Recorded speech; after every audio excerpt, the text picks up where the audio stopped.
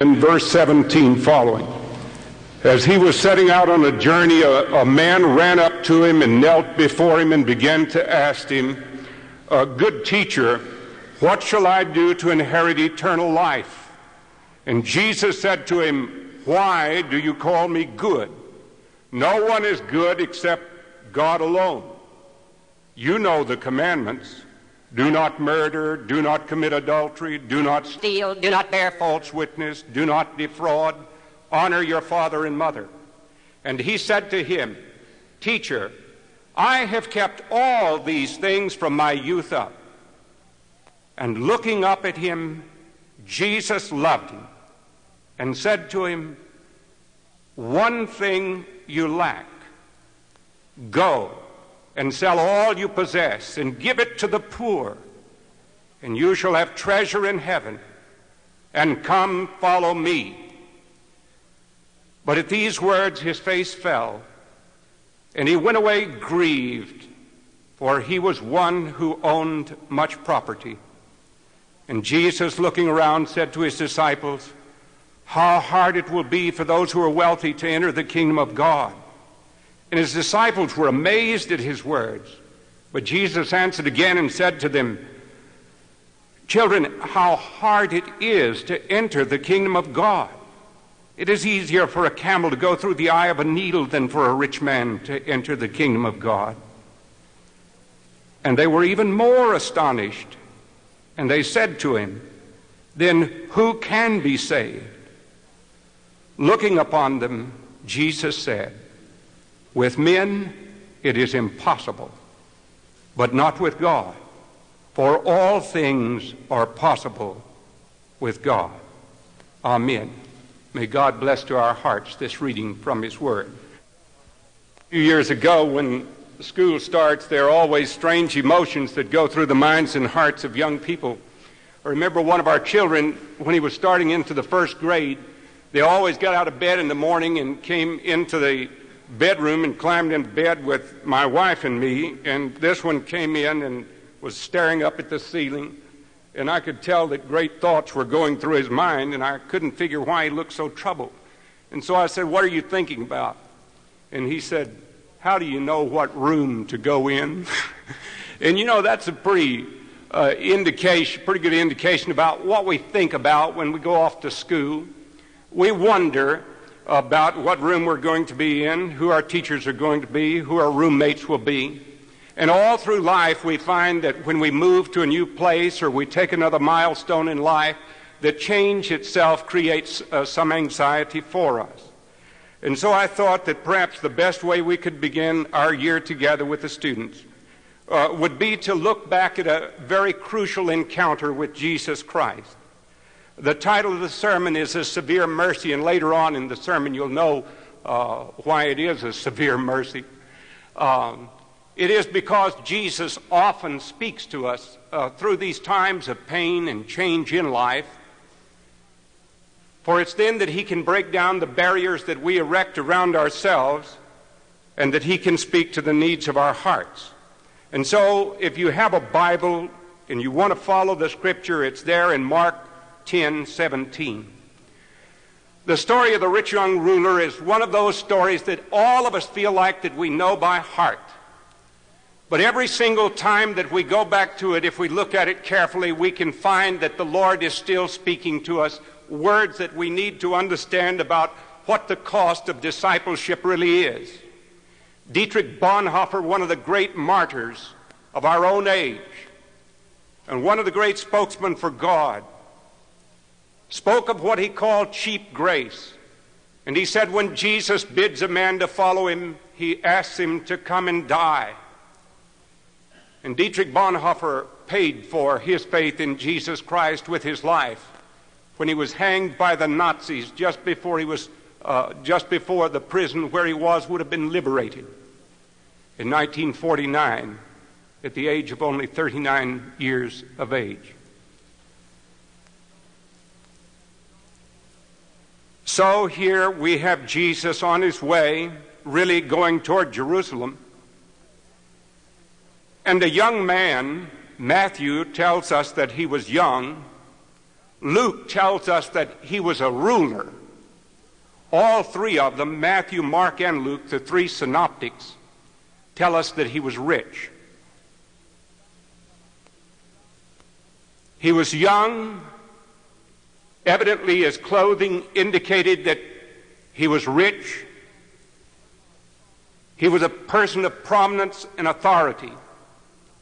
Whether he was a member of the Sanhedrin, we do not know, but he was a person of some official capacity. Luke is careful to point him out as a ruler.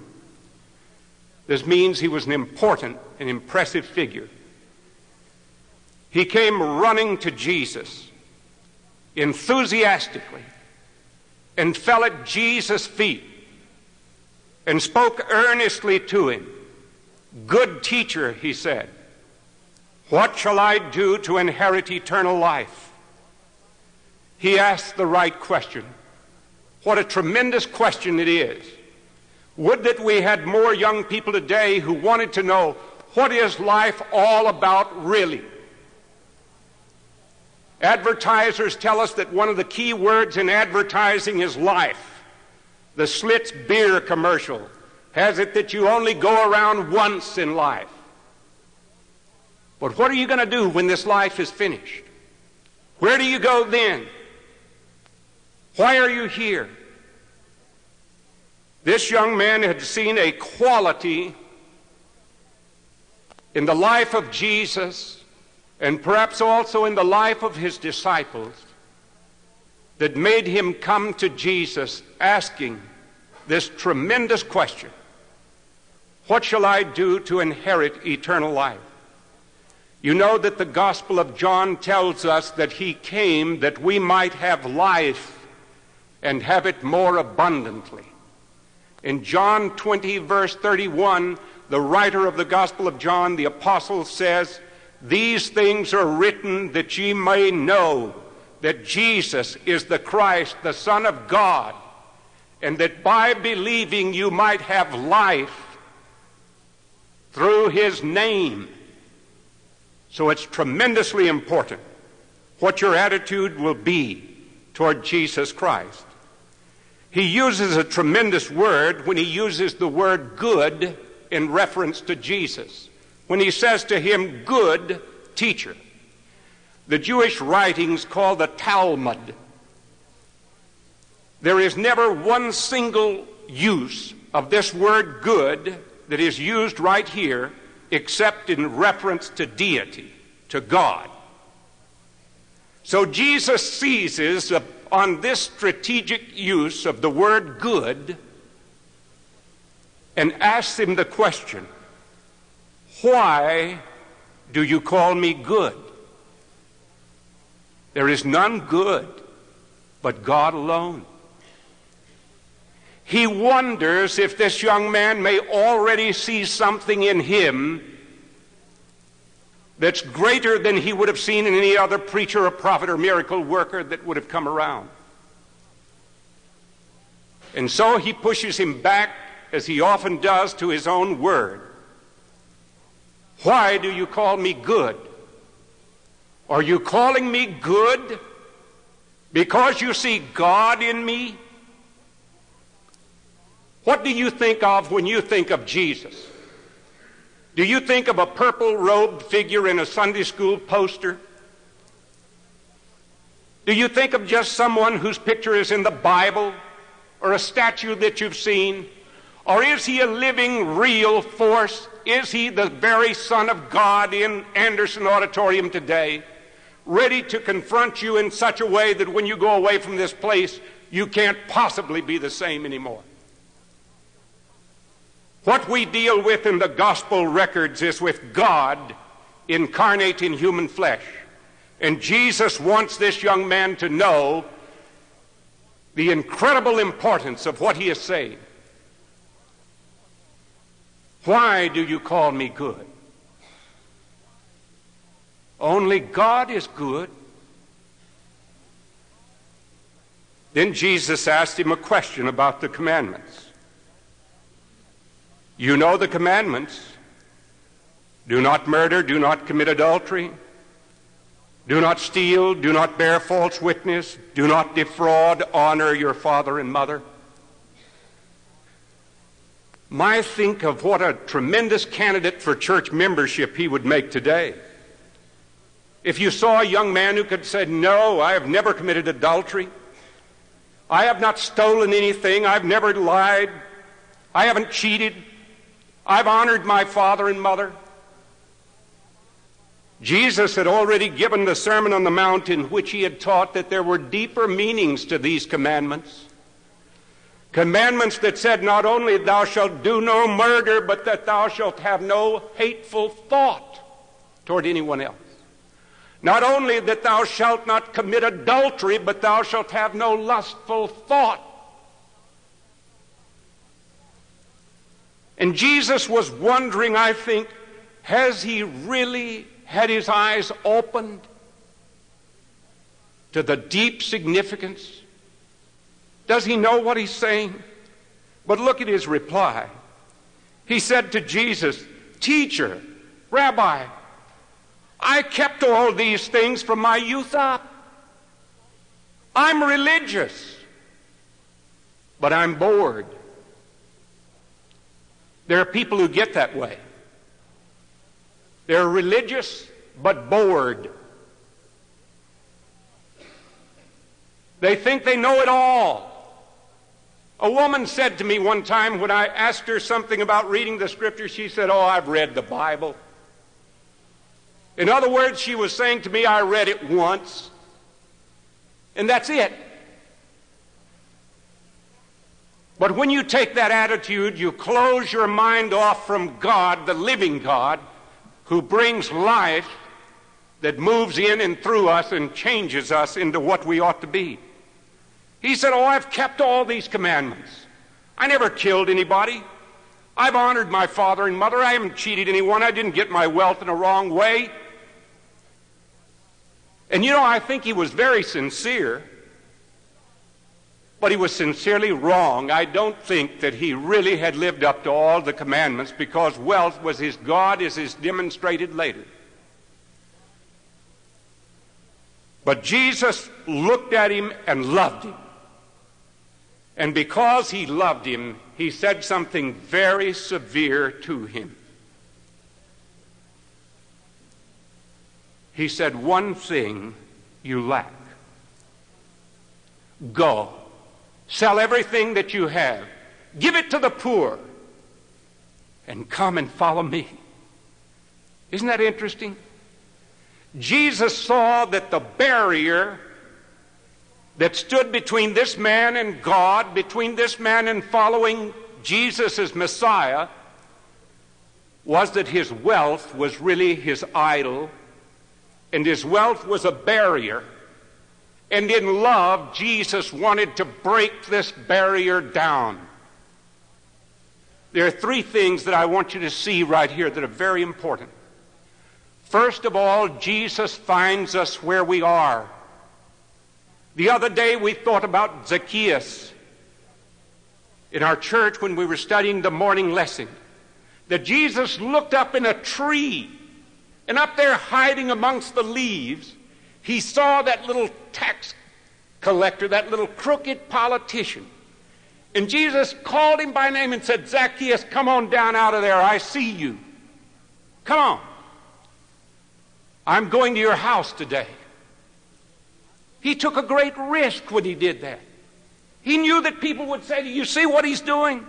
He's going to eat with the mafia. Who in the world? He couldn't be a prophet. No prophet would be seen with a guy like that. Why, John the Baptist would have scorched him. John would have screamed at him, you will go straight to hell immediately. But Jesus said, come down, I'm going to your house. And Zacchaeus was a person of great wealth, but there was a great change that took place in Zacchaeus, as we saw. Jesus wasn't impressed with his wealth, but Jesus wanted to tear the leaves away, the barriers away, and get to him and bring him to God. And salvation, in its fullest, truest sense, came to that house that day. And you see what Zacchaeus did with his wealth. He demonstrated that it was not his possession, but that it was the Lord's, that he would restore whatever he'd cheated, that he'd give half away to the poor. Now, Jesus didn't say, go and sell all that you have and give it to my disciples. The church has always resented it because he didn't say that. The preachers have always thought that Jesus should have said, go sell everything you've got and bring it and give it to me. But that isn't what he said. He said, go and sell all that you have and give it to the poor. Jesus wasn't interested in his money except to see that it didn't keep him away from God. You cannot work your way to heaven. You cannot inherit heaven. You cannot work your way to eternal life. You cannot inherit eternal life from your mother and father because they were Presbyterians. You don't get it like the color of your eyes or your skin or your hair. There has to be a new birth. And Jesus wants to strip away the barrier. One of my very favorite poems is by Robert Frost. And it's called Mending Wall. And there's a famous line in that poem that says, something there is that doesn't love a wall that wants it down.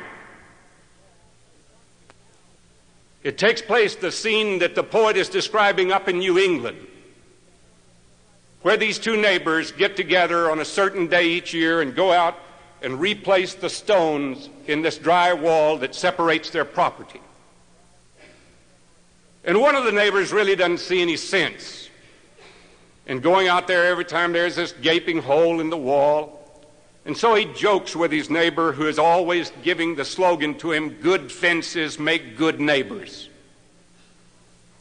And so Robert Frost says, something there is that doesn't love a wall that wants it down. He said, is it elves that come out and pull it apart? What tears a wall down every year? Well, Jesus doesn't want a wall between us and God.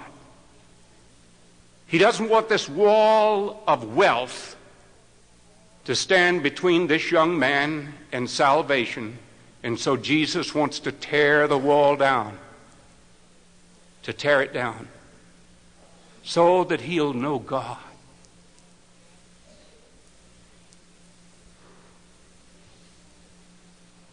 And then Jesus wants him to come and follow him in fellowship.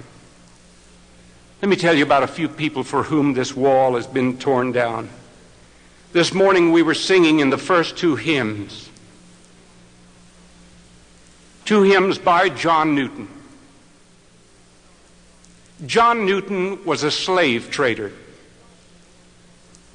When he was a little boy born in England, his mother was an earnest and devout Christian, and she taught him Scripture as a little tiny baby when he learned to talk, and that's one of the most valuable things you mothers can do with your little babies. Even when they're 2 years old, you can teach them to say Psalm 23:1, the Lord is my shepherd. You can teach them to say God is love. Well, John Newton's mother taught him the Scriptures. She saw that she was dying with tuberculosis, and she prayed with her little child, and she taught him the Word of God. After her death, when he was only 7, his father put him out to sea as a cabin boy. He fell in with very vicious and vile people on board ship.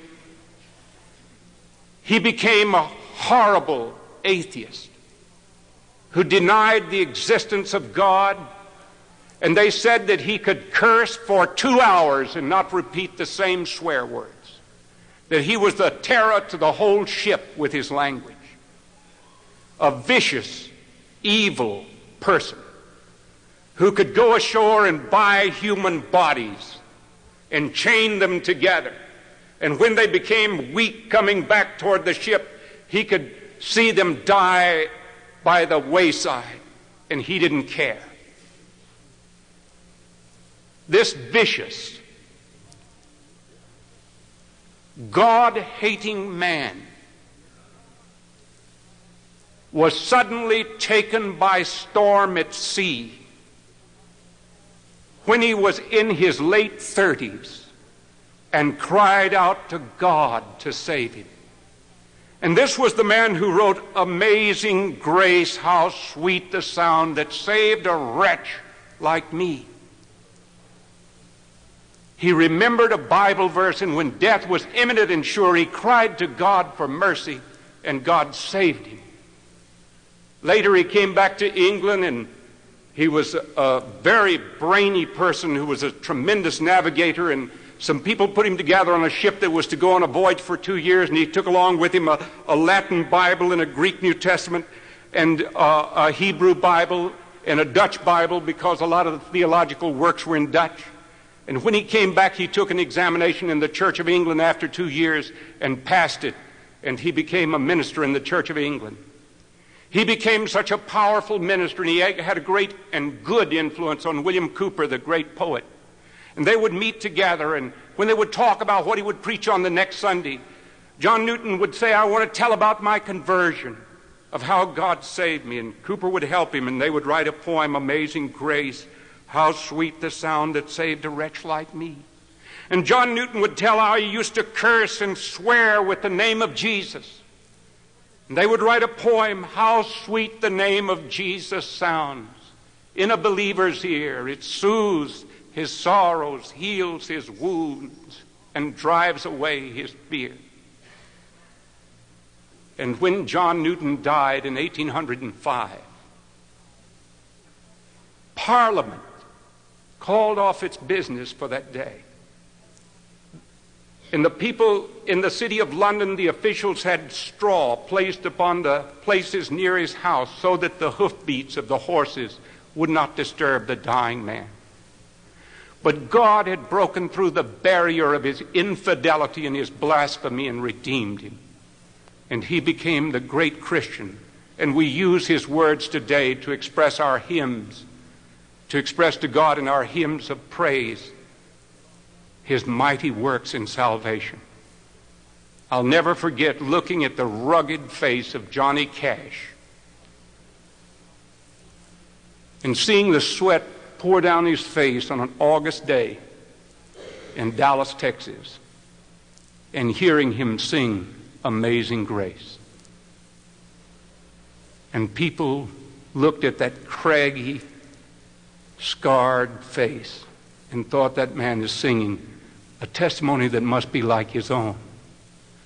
But this young man, with manners and money and morals, had it all. But he wasn't really willing to give up his wealth for Jesus or for God. I call the sermon A Severe Mercy, and I close with this illustration and a recommendation of this book to everyone here.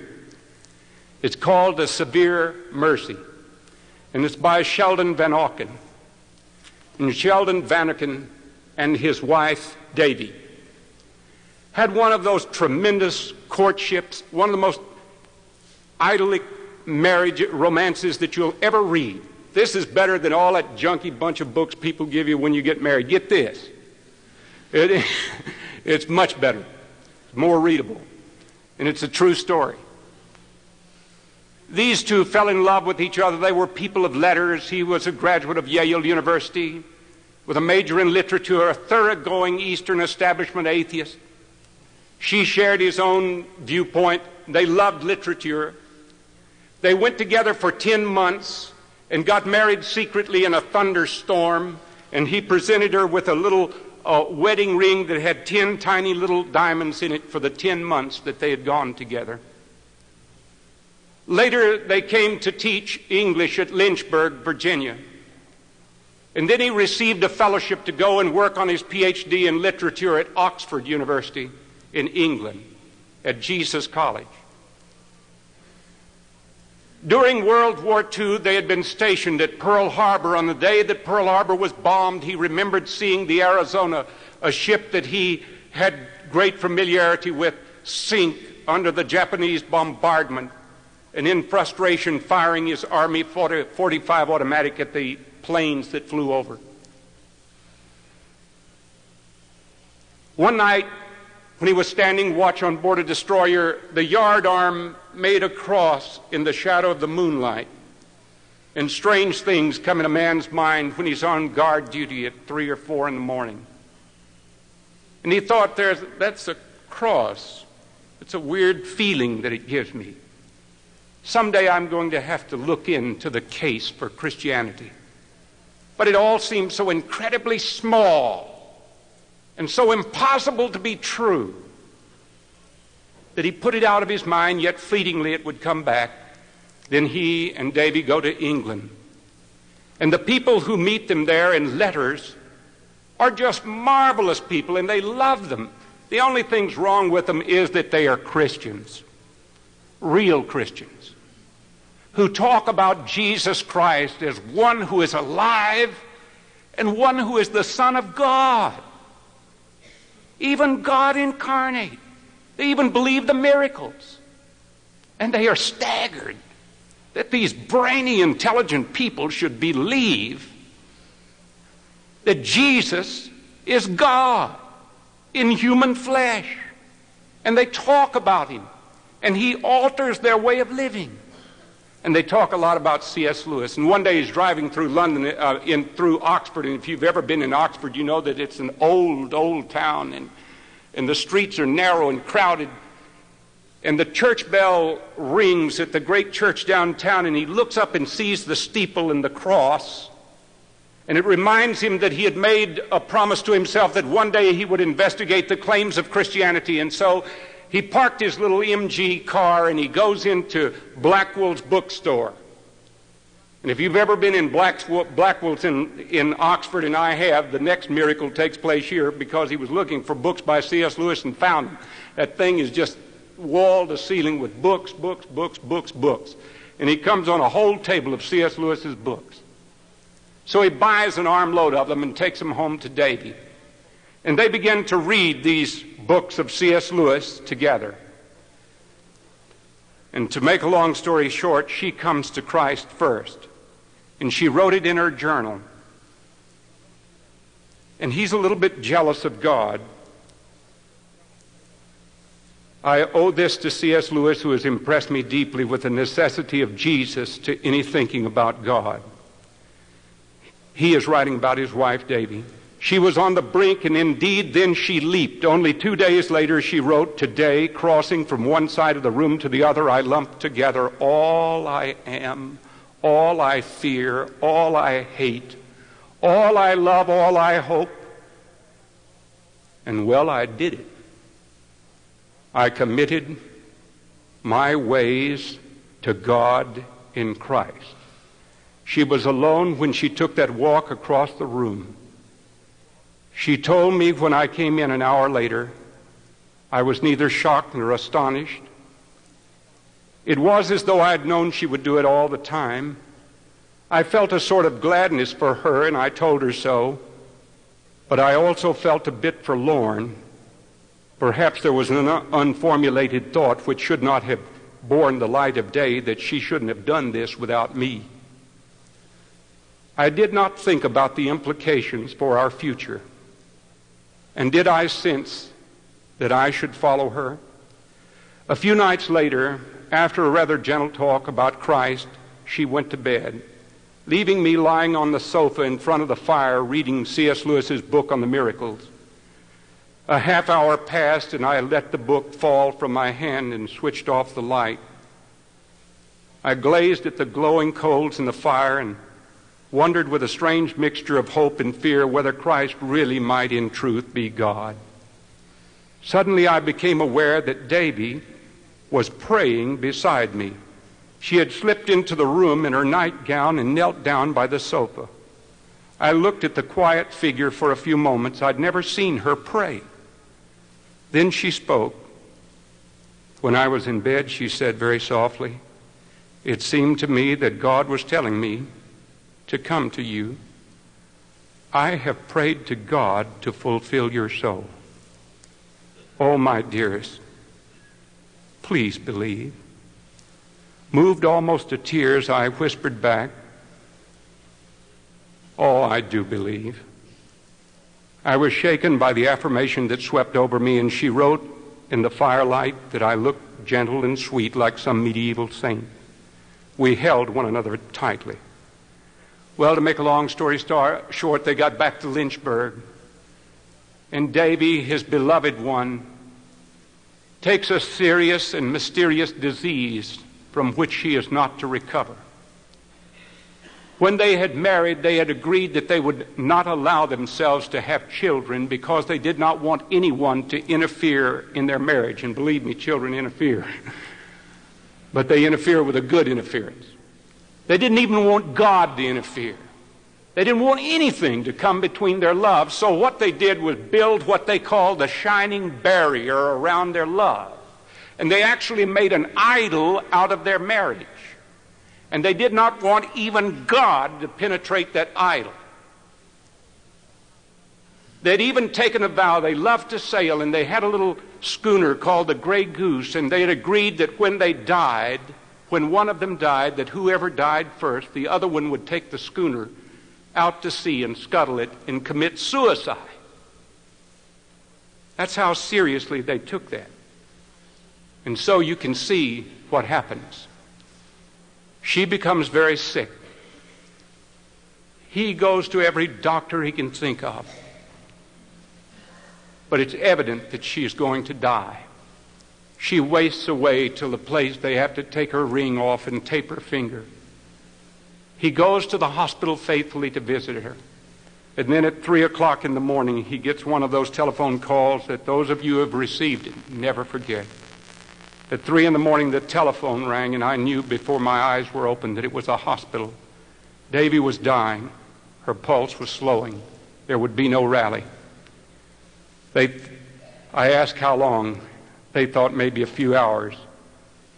I took the time to wash and shave, wondering if it was right for me to use those few minutes for that.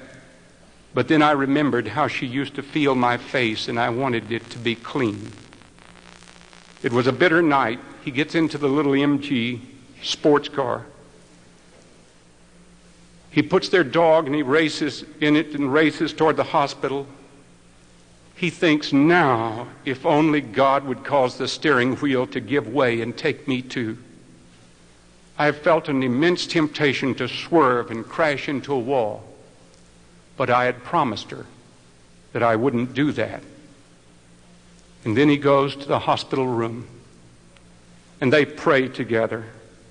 Lighten our darkness, we beseech thee, O Lord, and by thy great mercy defend us from all perils and dangers of this night. For the love of thy only Son, our Savior, Jesus Christ. Amen.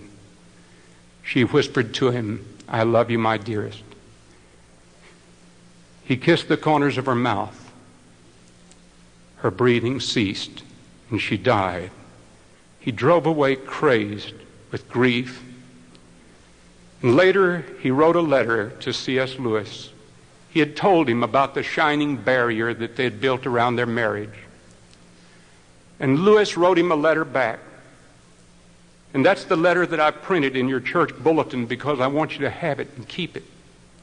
I had written to Lewis in April a long letter telling him the story of the shining barrier quite completely, including the completion of the barrier by the last long dive. I told him its purpose to keep in loveness. I told him why we had not had children, lest they should come between us by lessening our sharing. Lewis's reply led to this book and gave it its title. He wrote, one way or another the thing had to die. Perpetual springtime is not allowed. You were not cutting the wood of life according to the grain. There are various possible ways in which it could have died, though. Both parties went on living. You have been treated with a severe mercy. You have been brought to see that you were jealous of God. So from us, you have been led back to us and God. It remains to go on now to God and us. She was further on than you, and she can help you more where she is now than she could have done on earth. You must go on. And that's one of the many reasons why suicide is out of the question. Another is the absence of any ground for believing that death by that route would reunite you with her. Why should it? you might be digging an eternally unbridgeable chasm. Disobedience is not the way to get near to the obedient. There's more. We don't have time. I urge you to read the book. Because the severe mercy is this: the rich young ruler built a barrier about himself. John Newton built a barrier about himself. And what Jesus does is come and tear down the walls and the barriers so that the living Christ, who is God, comes. And when Sheldon Van Auken saw that what he thought was so tiny, a little baby in Bethlehem born of the Virgin Mary, should be the Lord and God of all the worlds and all the planets and all the stars, it all seems so incredibly small. And yet, only God Almighty could pull it off. And he did. The sad thing to this story is that this young man's countenance fell.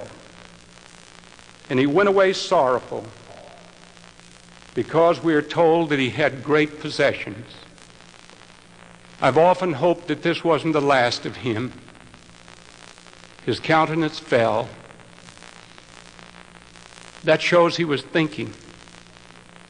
And that thinking may have led him to come back to faith in Christ. You know, you can come to Christ by giving as much of yourself as you know how to give to as much of him as you understand. You can ask him to take down the barrier and come into your heart in your own words, in your own way, just inside.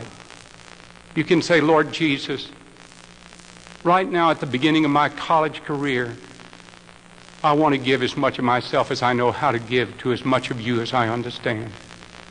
I want you to be real. I don't want to be a plastic man. I want to be a real Christian. I want Jesus to really be Lord of all my life.